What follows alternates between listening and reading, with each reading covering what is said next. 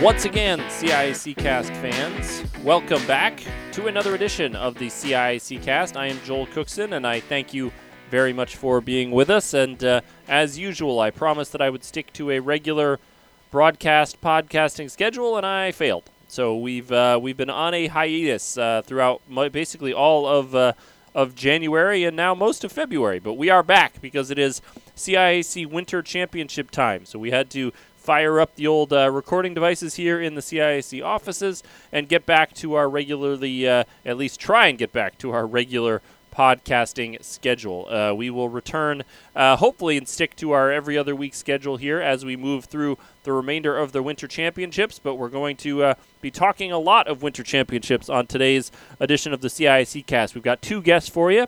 First of all, coming up and leading off for us will be Jerry DeSimus Jr., who does a wonderful job covering high school wrestling in a variety of platforms across the state. Jerry's going to talk to us about the divisional championships, which took place last weekend and provided a couple of historic results for us, and Jerry will get into that.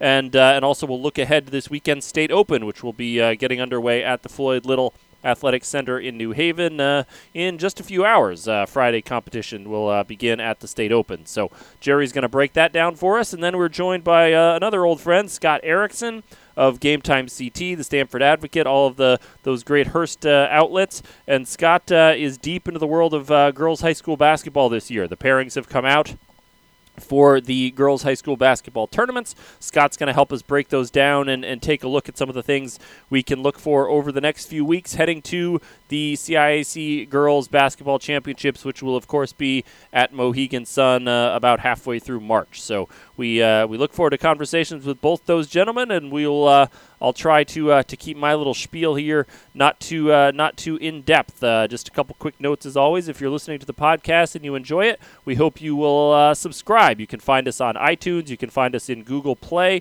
We are also on Stitcher. So please, if you listen to us on iTunes, please rate us and leave us a review as well. That would be helpful. But would love it if you would subscribe to the CIAC Cast. Good conversations with good folks around the state of Connecticut about the world of high school athletics. So hope you'll check that out. Of course, CIACsports.com is your resource for CIAC information. And this time of year, tournamentscentral.CIACsports.com is a wonderful resource. You can get just about everything you can possibly want in terms of information about CIAC tournaments. We've got rankings, we've got pairings. That's where all the pairings will be released. We've got results for our championships that have already concluded, such as indoor track and field. And as I said, the divisional wrestling championships, you can look at a day-by-day schedule and see what games are going to be where. If you want to try and pick a few games off your list, we've got tournament rosters, histories, links to buy tickets, links to buy championship merchandise, links to broadcasts, anything you could possibly want, you can find there at Tournament Central. Links to sign up for text or email alerts for tournament information. Once again, just about everything you could possibly want to stay involved in whatever your sport you want to cover, whatever sport you're interested in, whatever team you're interested in. You can get information about it there at Tournament Central. So please bookmark that page. You're going to want it this time of year as we roll through the championships. Of course, you can also follow the CIAC on Twitter at CIAC Sports, Instagram at CIAC Sports. Going to be trying to do some more things on our Instagram page. Check us out on Twitter as well, on YouTube. Our YouTube page has been getting a little more robust over the past few weeks, and that is youtube.com/CASCIAC, CASCIAC. Check us out there as well. Lots of good stuff. We've got a new staff person on here at the CIAC offices who's doing a wonderful job putting together video packages. He's producing a little series that's going to go behind the scenes of a variety of CIAC tournaments going all the way to championships, so you're going to want to check that out as well. Also on Facebook, facebook.com/CIAC Sports. So just about anything you could possibly want for the CIAC. Follow us on our social media platforms. That's just about everything I can think of here. Well, we want to get right to our conversations. First, we do want to quickly run through things you might have missed on CIACsports.com. I know I say this a lot, but we've had some great editions of Linked Up the past few weeks, including the one I posted just this morning. Some wonderful stories in this one I posted this morning. Lots of stories about sort of unified sports related items, some incredible stories about individuals and coaches overcoming adversities. A story about a high school football coach, not in Connecticut but elsewhere in the country, who's really overcome the odds, and that I think will leave you a little bit inspired. So please check out all of that good stuff on CIACsports.com. We've also information about a basketball coaching clinic that CIAC is running in conjunction with the basketball championships at Mohegan Sun. That's a first for us. We've got a link up to all of the great My Reason Why promotions that we've run with some of Connecticut student athletes. Check that out as well. So lots of good things there on CIACsports.com. Hope you'll check out all of them. And with all of that, let's get to our guest this week. As I said, winter championships are off and running. We do plan on talking a little track and field at some point on the CIAC cast, but haven't been able to lock down a guest in terms of scheduling. But the wrestling divisional championships are another championship that are in the books, and the state open is coming up, and no better person to talk to about those things than Jerry DeSimas Jr., and we're going to do that right now.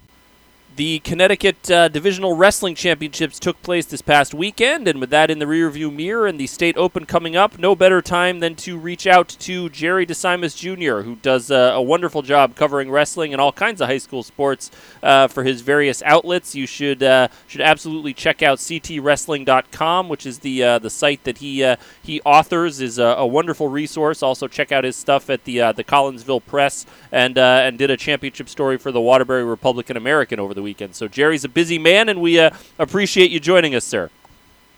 How you doing, Joel? Thanks for taking the time to talk. Very happy to talk with you and talk a little bit of wrestling, which is not a sport we hit all that often here on the CIAC cast, but one that we certainly want to give its championship due here, as this is kind of the peak time of year. So we had the 4 wrestling championships over the weekend. So just, I guess, kind of start off and ask you, what jumped out at you as sort of the big storylines coming out of the divisional championship weekend, Jerry? Well, the thing that gathered my attention was some of the competitiveness of these meets and how close they were. Yeah. And I'm going to start in Class L, where for the second time in the last 2 years, Bristol Eastern won a state championship by a point or less. Yeah. So 2 years ago, they won their state title. They beat New Milford by a point. They did it a little better this past Saturday. They beat Simsbury by a half a point. Yeah. It's only the second time in state history that that has happened. So, you know, when a team loses or wins by half a point, you can look back at the tournament and you can look back at a variety of matches and say, well, if this one turned here, or if that, we could have won or lost.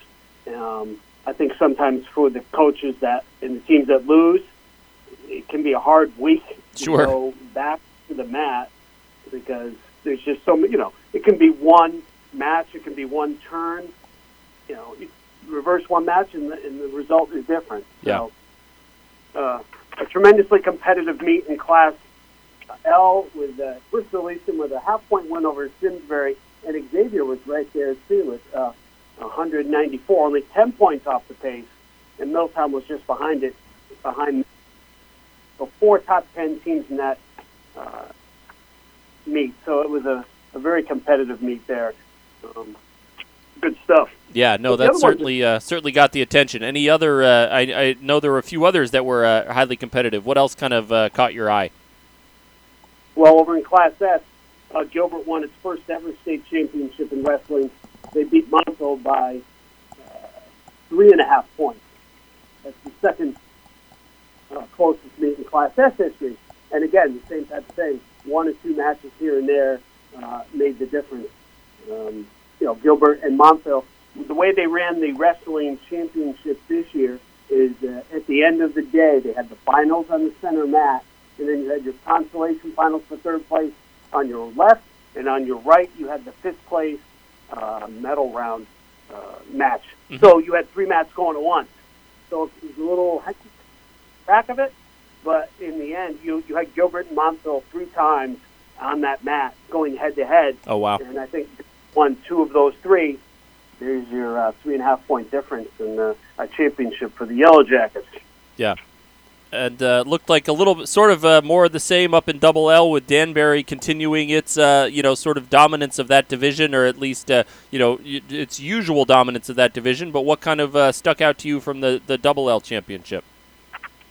Danbury's is always a interesting program to watch. They have such depth across the board, and that's really what carried them here at the Class Double L championship. They won for the fourth year in a row. They beat Trumbull by almost 40 points. Danbury had 11 people that won a medal. It finished in the top 6 of their weight class. Yeah. So that's tremendous depth across the board. I mean, they have some of their stud wrestlers. One of their wrestlers, Ryan Jack, he's a junior. He's ranked number 4 in the country at 126 pounds. Mm-hmm. Tremendous wrestler, but they also have people across the board. But then Danbury, Trumbull, who finished second, they had 10 medalists. And Southington, who finished third, had 8.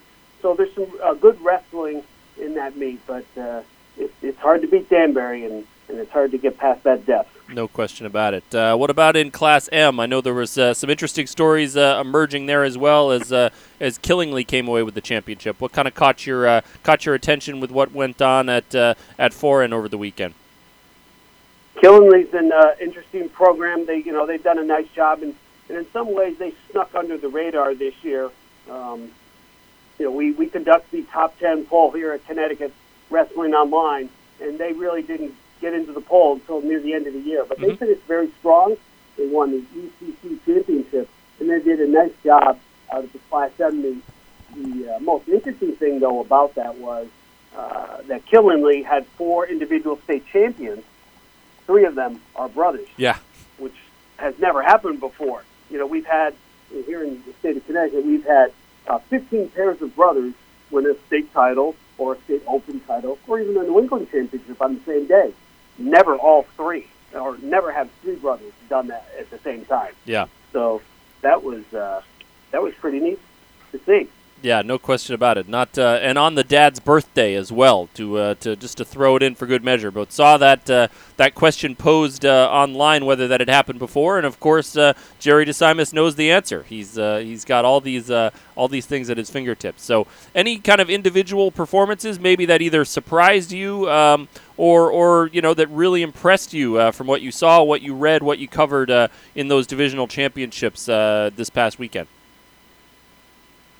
In terms of individual stuff, I'll go back to the start with Danbury. There's Ryan Jack, who I just talked about, ranked number 4 in the country.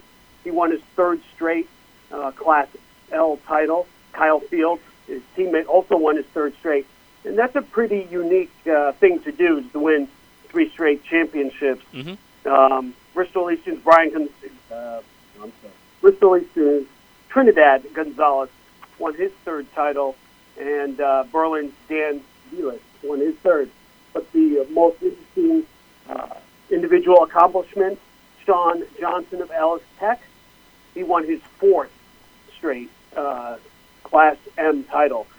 And it's only been done, I think, 11 times in state history since they started the divisional meets back in 1976. Right. To win a state title as a freshman is one thing. There's several guys that have been to 4 finals, but somewhere along the line, sometimes they might mess up, lose a final, lose a close one. So sure. To get 4, that's a pretty impressive feat. No question about it. So lots of good stuff that went on around the state, and now the attention turns to the Floyd Little Athletic Center, as it does for a lot of our winter championships, and the state open taking place on Friday and Saturday. So obviously, Jerry, we want to get your opinion, get your take. What are you kind of looking forward to? Is there any kind of slowing down this Danbury freight train? What are you taking into this open this weekend? What are you looking for? Well, Danbury has a tradition there. They have, they might not win 3 or 4 weight classes, but they'll have guys win matches. And really, when you get to the state open, every team doesn't have as many competitors as the others. So it really comes down to, and I know it sounds tremendously simple and silly, winning matches. Yeah. You win matches, get a pin if you can. Those points will add up. Danbury has the advantage. They have 11 guys at the Open to begin with on Friday. Trumbull has 10. Simsbury, Xavier have 9. Gilbert with 9 too. So it really comes down to winning matches. So I expect Danbury to be up there contending. I'm going to look for Trumbull, Simsbury, and Xavier as well. Mm-hmm. For teams that don't have as many participants at the Open, having guys go through the winners bracket will be helpful. Like New Canaan will probably finish in the top 10 because they have 2 tremendous wrestlers. Justin Mastrioni, who was an All-American as a freshman at the high school nationals, and Tyler Sung at 145 pounds. Those are just 2 tremendous wrestlers. I don't know if the Rams have much more than that, but those 2 guys will pick up some points. Sure. In the meet. Yeah. What about any kind of particular, and obviously you expect at a state open and a state championship level, there's going to be very highly competitive matches all over the place, but any particular weight classes that you really are keying in on where you're expecting kind of, some real tough clashes at the Open this weekend? Almost every weight class has some good stuff, but you want one or two. Well, if there isn't one, Jerry, don't worry about it. But I just thought. There are some great matches. I mean, I could go through the CIAC seeding chart that is conveniently on the CIAC site, so you can see the top 24 seeds there. But one of the ones I'll be most interested to see is Danbury's Ryan Jack is like I said is number 4 in the country. But I was watching Angelo Foligno of Northwestern Regional. He won his 2nd straight Class S championship the other day. Mm-hmm. He's the number 2 seed. I'll be interested to see if he can get there and what he might be able to do against Ryan. But there'll be some great matches throughout. 138 pounds, Justin Mastriani, as I was just talking about from New Canaan, and Sean Johnson of Ellis Tech. They're the top 2 seeds in that class.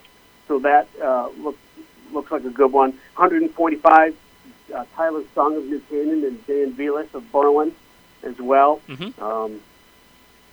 And then there's some good wrestling all the way. 160 pounds, Michael Andrews of Holland and Joshua Schwartz of Northwestern are the top 2 seeds.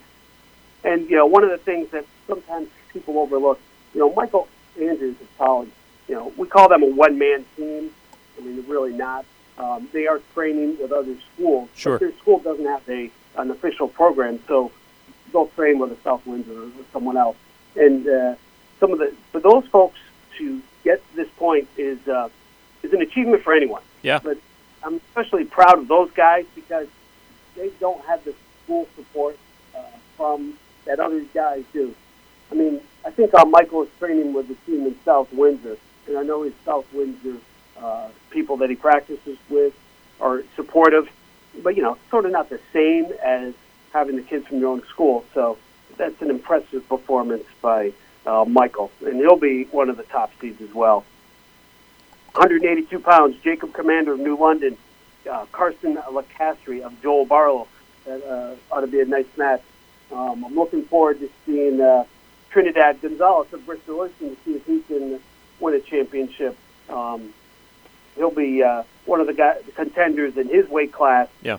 Chris Jens of Avon, he's a football player that I was watching some of the Avon High football team this year, so it's interesting to see some of those football players in the transition that they make from the field to wrestling. No question. It's kind of Well, Jerry, we greatly appreciate it.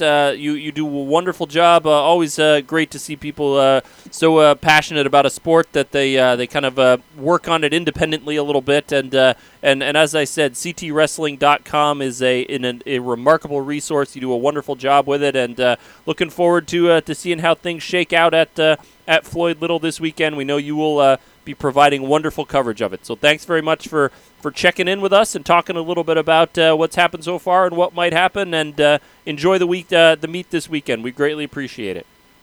It'll be a good time. It'll be great to see who gets to the New England Championships next week. So I'm going to look forward to a lot of fun. All right. Down in New Haven. Thanks, Jerry. Appreciate it. Thank you, Joel. Thanks so much to Jerry. As I said, love guys and individuals. I shouldn't say guys. It could be guys. It could be men or women that just commit themselves to covering something, whether they do it independent of their publication or not. And Jerry is that guy when it comes to high school wrestling in Connecticut. He's got a passion for it. He knows it better than just about everybody, and writes and provides so much coverage for the sport. So check out all of his outlets, please. He does a wonderful job, and if you see him at the Wrestling State Open, say thank you for all the good work he does. We would appreciate that as well. So Jerry DeSimas Jr., wonderful job previewing this weekend State Open and looking back at some big results from the divisional championships. We change gears now. As I said, the girls basketball tournament pairings were released on Wednesday. We're looking forward to exciting competition as things are going to get started in the next few days. And to help us get a grip on what are some of the things that fans can look forward to as those tournaments progress, we got on the phone with our friend Scott Erickson to talk a little girls high school basketball. Always happy to get on the phone with Scott Erickson of Hearst and the Stamford Advocate, and he has dove into the world of girls high school basketball this year, and so for that we wanted to reach out to him as it was pairings day here at the CIAC office on Wednesday, and he's had now a couple days to digest everything, so he's going to kind of give us some of his impressions as the girls basketball tournament gets ready to go. Scott, as always, thanks for joining us. Thanks for having me, Joel, and thank you guys for putting the brackets out on Wednesday. It gave me more time to work on it than just cramming it all in on a Friday. Sometimes those come out Friday morning, but Wednesday was beautiful. You're very welcome. We like doing it that way. Get everything in and get it rolling. And we know our officials assigners appreciate having a few days of girls tournament games in before the boys start, so they can get all the nice for the girls. officials out there. First. Yeah, they get a couple days of tournament action to themselves. And so let's dive in here. As I said, the pairings came out on Wednesday. You've had a few days to look at them. What are some of the, before we maybe go specific division by division, what are some of the, maybe big picture takeaways just as you look at the pairings and how things may shake out on the road to Mohegan Sun? It's a lot of the same top seeds that you see all the time with Canton, and, I know Norwalk, it's been a while, but they're back in there. New London's a high seed again.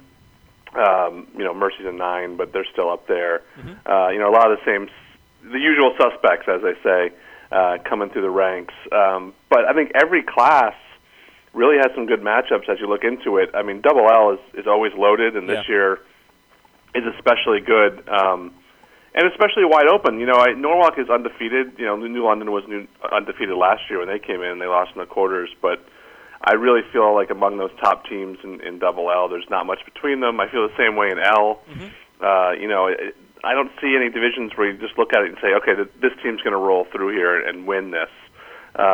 Even when you get into the lower classes and there's the public-private school thing, which everyone will bring up, it's just you're not saying, okay, that these two private schools are easily going to win S or anything like that because Canton's really good. So you're going to tell Canton or Cromwell or one of those schools that they're not as good as those teams. It's just not true.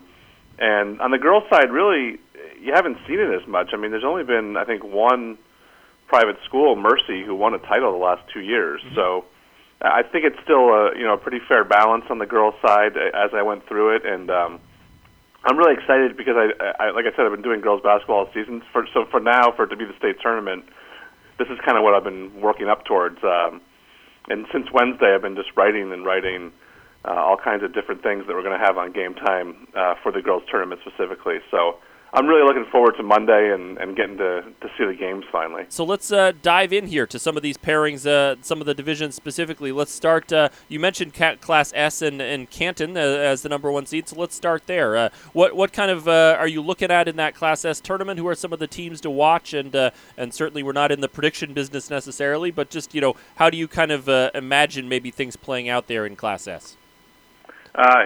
Canton is no stranger to Mohegan Sun. They won Class S in 2016 and 17. They're always in the mix. Coggins won last year. They're back in here. They're a lower seed. They're 13. They lost some kids, but they're always going to be dangerous. I think if you have any kids back who have had that experience of going to Mohegan Sun, it just kind of makes the whole state tournament. I think there's a little less pressure on you to perform. So Coggins is a team. Not that I'm saying they're going to win or anything, but a team to watch. SMSA, who was the runner-up in that class last year and kind of gets overlooked because of their conference. They're the number 5 seed there. They're certainly a team that's capable of making a run. And then I think the story really is that you have Mike Walsh, who has coached in 14 boys state championship games and won 7. Mm-hmm. He's leading number 7 Trinity Catholic into this tournament for the first time. He took over. For those who don't know, their coach resigned at the end of December as the season was already going, and Mike stepped in and took over, and they were in the FCIAC final last night, and now they're a very dangerous team in Class S. They just have certain players like Ayanna Lopes that are really hard to match up with, and I wouldn't think that these teams from the Berkshire League and the Shoreline have seen a lot of players like her. She's 6'3", really athletic. But I like the tournament overall. And St. Paul, let's not forget about St. Paul out of the NVL. They're a really good team. And East Hampton, too, played really well out of Shoreline this year. So Class S has some good teams and some questions, and no one that you would really say is going to run away with this thing. But I think once you get to the quarterfinals in Class S, you're looking at some really, really strong matchups, potential matchups, sure, if the seeds hold. Yeah. Nope, and that's always a not a given either. The seeds holding, we'll have to see how things progress there. So let's work our way up here in size onto to Class M, which I'll drop a little trivia here since I'm not sure how many people read my article. I did a story last week about parity in the girls' track and field state open. And the only division of any CISE tournament that's had even close to the amount of parity that tournament has seen is the girls' Class M, which I believe in basketball has had 9 different champions in the last 10 years. So with that caveat, what do you see looking at Class M and seeing how things might break down there? Class M is so fascinating for that reason. One, as I went through that, I was noticing that 2 different champions every year. Some of that's because the teams do move up. Sure. Like East Haven's out of there now, up in L. But there's 9 conferences that are represented in the Class M field this year, and the FCIAC is not one of them. Right. But every other conference is represented in that bracket. It's a really diverse bracket, and teams from all over the place. It's also the bracket I feel like has the most potential to kind of be flipped around with some lower seeds coming through, because this is where you get some lower seeds like Sheehan out of the SEC, like Bethel out of the SWC, who have played really, really strong competition all year, right, have played a lot of double L schools all year, and done pretty well against them. And then they come into this tournament as a lower seed. I really like those 2 teams. And Berlin, too, out of the CCC. When I started looking at Berlin's schedule, they only had a couple of close losses to all-quality opponents. And you look at how the bracket kind of breaks down for them, and they're certainly a team I think could make a run, who no one's talked about all year. And then Cromwell, the number 2 seed, I really like them. They're just such a good team out of the Shoreline, and I'm interested to see how Northwestern does. Coming out of the Berkshires, they haven't been in the state championship game since '03. They haven't won a title since 1990. They've been the number 1 seed a few times. But it'd be interesting to see if they can make a little run this year and get to the semis or maybe even to the finals, Yeah, no, it's always interesting when you have, as you said, the sort of, you get the teams that maybe have the high seeds who have dominated maybe smaller leagues, and then some of those lower seeds that have played in maybe a little more rigorous competition, and see who's kind of for real and who's going to go through. So we'll keep our eye on. And Colby's in there too, the number 3 seed. They're a team that's traditionally been very good in the state tournament. It's been, I think their last title was 2010 or 11, somewhere around there, so it's been a little while, but they have a tough draw because they're on the same side of the draw as Bacon and Bethel, Bacon Academy and Bethel, so it's not going to be easy, but I like Class M too. I mean, but Class M really is the bracket I think is going to get kind of blown up, and you'll see some double-digit seeds, 1 or 2 of them in the semis. Gotcha. All right. Well, we'll keep our eye on that. And then moving on to Class L, you alluded to last year's M champion. East Haven is now up in Class L, which will certainly, I'm sure, add to some of the storylines here, but also have your defending champion in RAM, who's historically been a strong program, and lots of good teams in here. So what are you seeing in terms of the Class L pairings, Scott? Yeah, only bracket with 2 defending state champions in it, with RAM and East Haven. Ram opens against Hand, who they played in the semifinals last season on their way to the championship. So, I mean, that's a lower seed, a 14-19 matchup, but just happened that they were both semifinalists last year. Yeah, and Hand, who was the winner in L the previous year, so you get that's right. the last two champions. State champions all over the place in this bracket. Yeah. I really like East Haven a lot. I'm not sure. I haven't gone. I don't know if I'm going to pick them, but Mackenzie Helms to me is, if not the best, then she's one of the top 2 players in the state. She really does it all. If you have a chance to go see East Haven play during this tournament, I suggest you do. She's going to the University of Nebraska. She can do it all. She can handle the ball. She can shoot. She can pass. Plays defense. And a really nice kid from the times that I've spoken to her. Windsor didn't lose they're the 2 seed here. They didn't lose to an in-state opponent all season. They lost to E.O. Smith in the CCC tournament, but during the regular season they didn't lose any games in state. Their only loss was to a team from New York. The one team that I would look at in the bottom of the bracket that I think can make some noise is Pomperog at number 6. I think the SWC was a really good league this year, and Pomperog played those top teams. Plus, early in the year, they played a bunch of teams from outside their conference.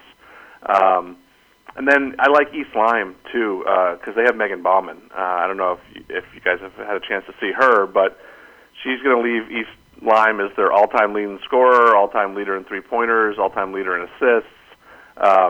Awesome player, and I think that when you have a really standout superstar player like that in these state tournaments, especially when they're seniors, sure, they can make some noise, and I wouldn't be surprised to see East Lyme win a couple games with Megan.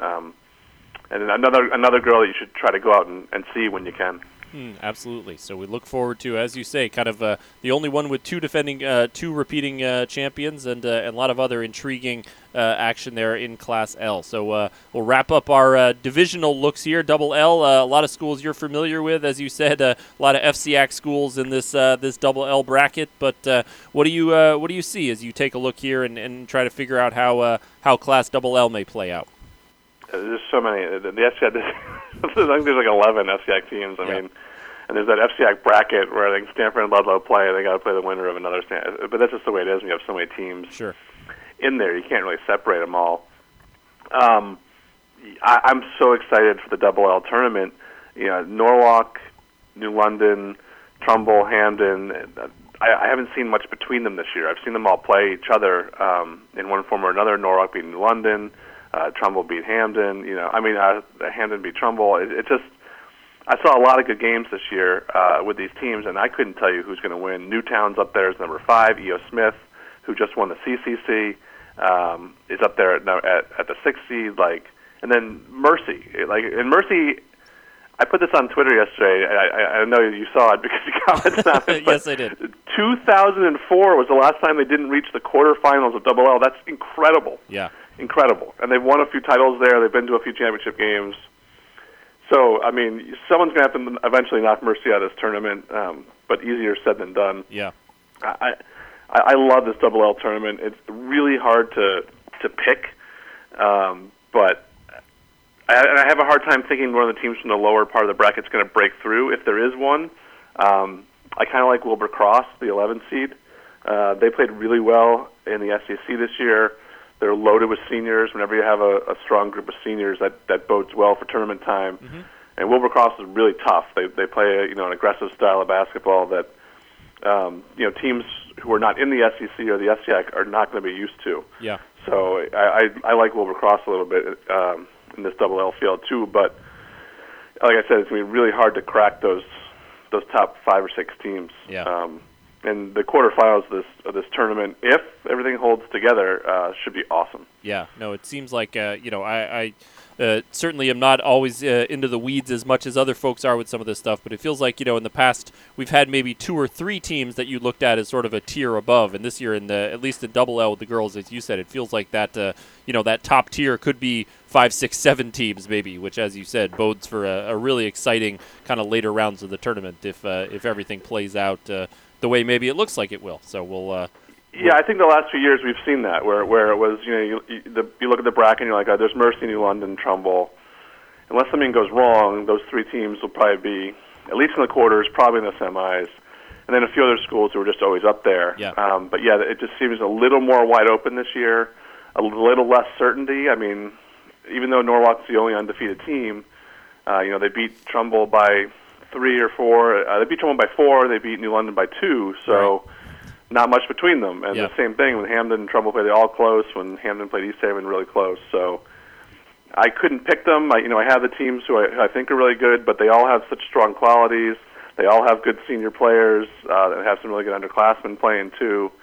I have to say the sophomore class in the FCIAC is one of the best class of girls basketball players I've seen. Oh, wow. And I'm excited to watch them develop. But some of them are playing in this tournament and playing at a high level now, and including the 2 girls at Trumbull, Cassie Barbado and Allie Palmieri. Yeah. Well, we look forward to that. So give me Scott, and as I said, I'm not going to, and certainly Scott has his own podcast on the network there for the Hearst Media and Game Time CT, the Give and Go podcast. So I know he's going to be going in depth in a lot of these and probably making official predictions and all that kind of stuff. We won't make you do that here, but just give me maybe, if the tournaments progress maybe the way you either think they will or maybe hope they will, what are a couple kind of later round games or matchups that you would really love to see, whether it's competing styles, contrasting styles, or just teams that you really kind of hope end up against each other that maybe fans can keep an eye on as these tournaments progress? I mean, I think the quarterfinal matchup could be Mercy and Norwalk if they both get through. That's fantastic, and it would be great if Norwalk had to go through the defending champs to get there. I think the second round matchup of Hamden and Danbury could be very interesting. Danbury is a really tough team, and it would match up well with Hamden. And then moving forward, Newtown's in that bracket too. And the bottom half of the draw, Trumbull maybe without Barbado, she may not be playing, but whoever comes out of that bottom half, whether it's E.O. Smith, Wilbur Cross, or Trumbull, then going up against New London, I think would be fantastic. If we can get Newington, New London game in the quarterfinals, that could be a really strong matchup. Newington's played well out of the CCC. Mm-hmm. If we swing down to Class L, the second round matchup could be St. Joe, Notre Dame, Fairfield. That's always fun, especially for people in this area. Sure.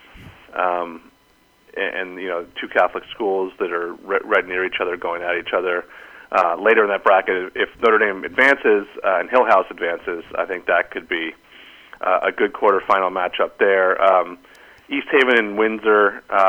East Haven would go up, so Windsor would play down. But if Windsor and East Lyme, I like East Lyme a lot, like I said earlier. So I think if East Lyme can get through, and then like a potential matchup with either East Lyme and Windsor or Pomperaug in L2 is really fun. And M&S is when you can really take a look at some good matchups down the road, because sometimes the early rounds aren't fantastic. But if we can get number 8 Berlin and number 1 Northwestern against each other in a quarterfinal, that's a great matchup. Sheehan Holy Cross could be a great matchup, or Sheehan Stonington, whichever one comes through there. And then Cromwell and Colby, that would be a semifinal, but I really think that could be a good matchup. Or if Bethel comes through too, because Bethel's a really strong team, and Bethel could knock off Colby as they did in the SWC tournament. And I'd love to see Canton Trinity in F. I think those are the 2 best teams. There's a few other teams. St. Paul's really good. St. Paul Trinity would be the semi on that side of the bracket. That would be a game that I think would be a great matchup. And then if whoever advances, either St. Paul or Trinity, going up against Canton in the championship would be the best matchup. But there's a long way to go before we talk about championship matchups. Yeah, no, a lot of intrigue that would go along the way there. Let me, I'll give you maybe one more question here. And like I said, I'm not going to make you do predictions, but you've given us obviously a lot of. As you're sort of discussing these teams, a lot of really good players from a lot of the top teams. Any kind of maybe under-the-radar players or outstanding players from teams that maybe you're not expecting as much from, that fans should still maybe try to get out and see, as sort of you got this big all-encompassing swath of high school basketball. So maybe some players whose maybe teams you're not expecting quite as much from, but that fans may still want to check out, at least in the early rounds. Yeah, There's a ton of good girls this year. Mia Judius at Cheshire is a really strong player. Sarah Wogelmuth from Hand has had a great season. Let me see here. Oh, Liv Robles from Sheehan is a really good player to check out. She's scored her 1,000th point this year. I think one girl that has kind of flown under the radar just because of where she plays is Miranda Nyborg. At Bethel, she's a junior, so she hasn't committed to college yet, but she's a 6'2" center. Really had a strong sophomore year, was named All-SWC then, and I think is a potential All-State player this year, has kind of carried them through the tournaments. Tanija London from Hillhouse, who just is committed to go to Iona, or signed to go to Iona. She's a guard, ball handler, a really strong player for Hillhouse, who's kind of flown under the radar a little bit. And then, the other girls that we've talked about, Ayanna Lopes and Tanaya Thompson at Handman, who's going to play at the University of Rhode Island. And there's good teams, there's good girls all over the place. If she comes back at Westbrook, Savannah Marshall's been injured a little bit. I hope she's back for the state tournament. She qualified as a senior. I wrote a story about her earlier this year. Great kid and really fantastic player, and might just get one state game. So I hope she tries to come back and play in that game. And she's a really special player to watch. So if you ever have a chance to go see Westbrook play their first game, she's worth the trip. All right. Lots of good stuff, Scott. You do a wonderful job keeping tabs on everything. I know we were talking before we were recording. This is the first year you've been sort of all high school girls basketball instead of we're doing more team school-specific coverage. So you've really been able to dive in, and folks will be able to check out all that great work on Game Time CT and the Stanford Advocate and your podcast, the Give and Go podcast. So we really appreciate it, Scott. Great job, great information, and enjoy the next few weeks. We'll see you courtside at Mohegan Sun in a little less than a month here. I can't wait to be courtside at Mohegan Sun. I love that weekend. It's awesome. Always a pleasure to have Scott on. He's got great information. He's got great analysis and breakdowns on everything. And as I said, he's got more platforms than we do to promote and cover all this stuff. So check out all his work at Game Time CT. His podcast is great. Had a lot of podcasts, a lot of interviews with coaches throughout the year and other folks keeping you prized. So do a deep dive this weekend to get ready for the girls basketball tournaments, because Scott and the good folks there at Game Time are going to have you ready to go. So thanks to Scott, thanks to Jerry DeSimus Jr. as well, and thank you all for listening. We hope you will come back, as I mentioned at the start. If you listen to us on iTunes, you can subscribe, rate, leave us a review there. You can also find us in Google Play and on Stitcher. Please subscribe to the podcast. We'd love to know that every time we're producing a new one of these bad boys, it's going to go right into your feed, and you'll be able to check it out then. We will, as I said, I'll try to stick to a little bit more regular posting schedule here as we go through the Winter Championships, and it should be a fun few weeks. As I said, we're off and running with some of these championships already. Should be an interesting few weeks. I should mention as well that the Divisional Gymnastics Championships are taking place this weekend as well as the Connecticut High School Dance Championships, and you can find both the State Open and the High School Dance Championships live on the NFHS Network, which will also be your home for all 9 boys and girls basketball championships, all 3 boys ice hockey championships, and all 6 boys ice hockey semifinal games. So a great investment there. It's I believe it's just $10 for a monthly subscription to the NFHS Network, and you are going to get a lot of live CIAC tournament action there. The Boys Swimming Open as well will be live on the CIAC on the NFHS Network. So go to nfhsnetwork.com/CIAC to be able to see all the games that are broadcasting along the way. It's going to be a great month of championship action on the NFHS Network. Once again, thank you so much for being with us. Thanks to our guests. We hope you will stick with us. TournamentCentral.CIACsports.com. That is going to be your go-to spot for CIAC tournament information. Hope you'll keep tabs on everything, and hope you'll be back with us again. I'm Joel Cookson. Loved having you with us today. Hope you'll be back for another edition of the CIAC Cast.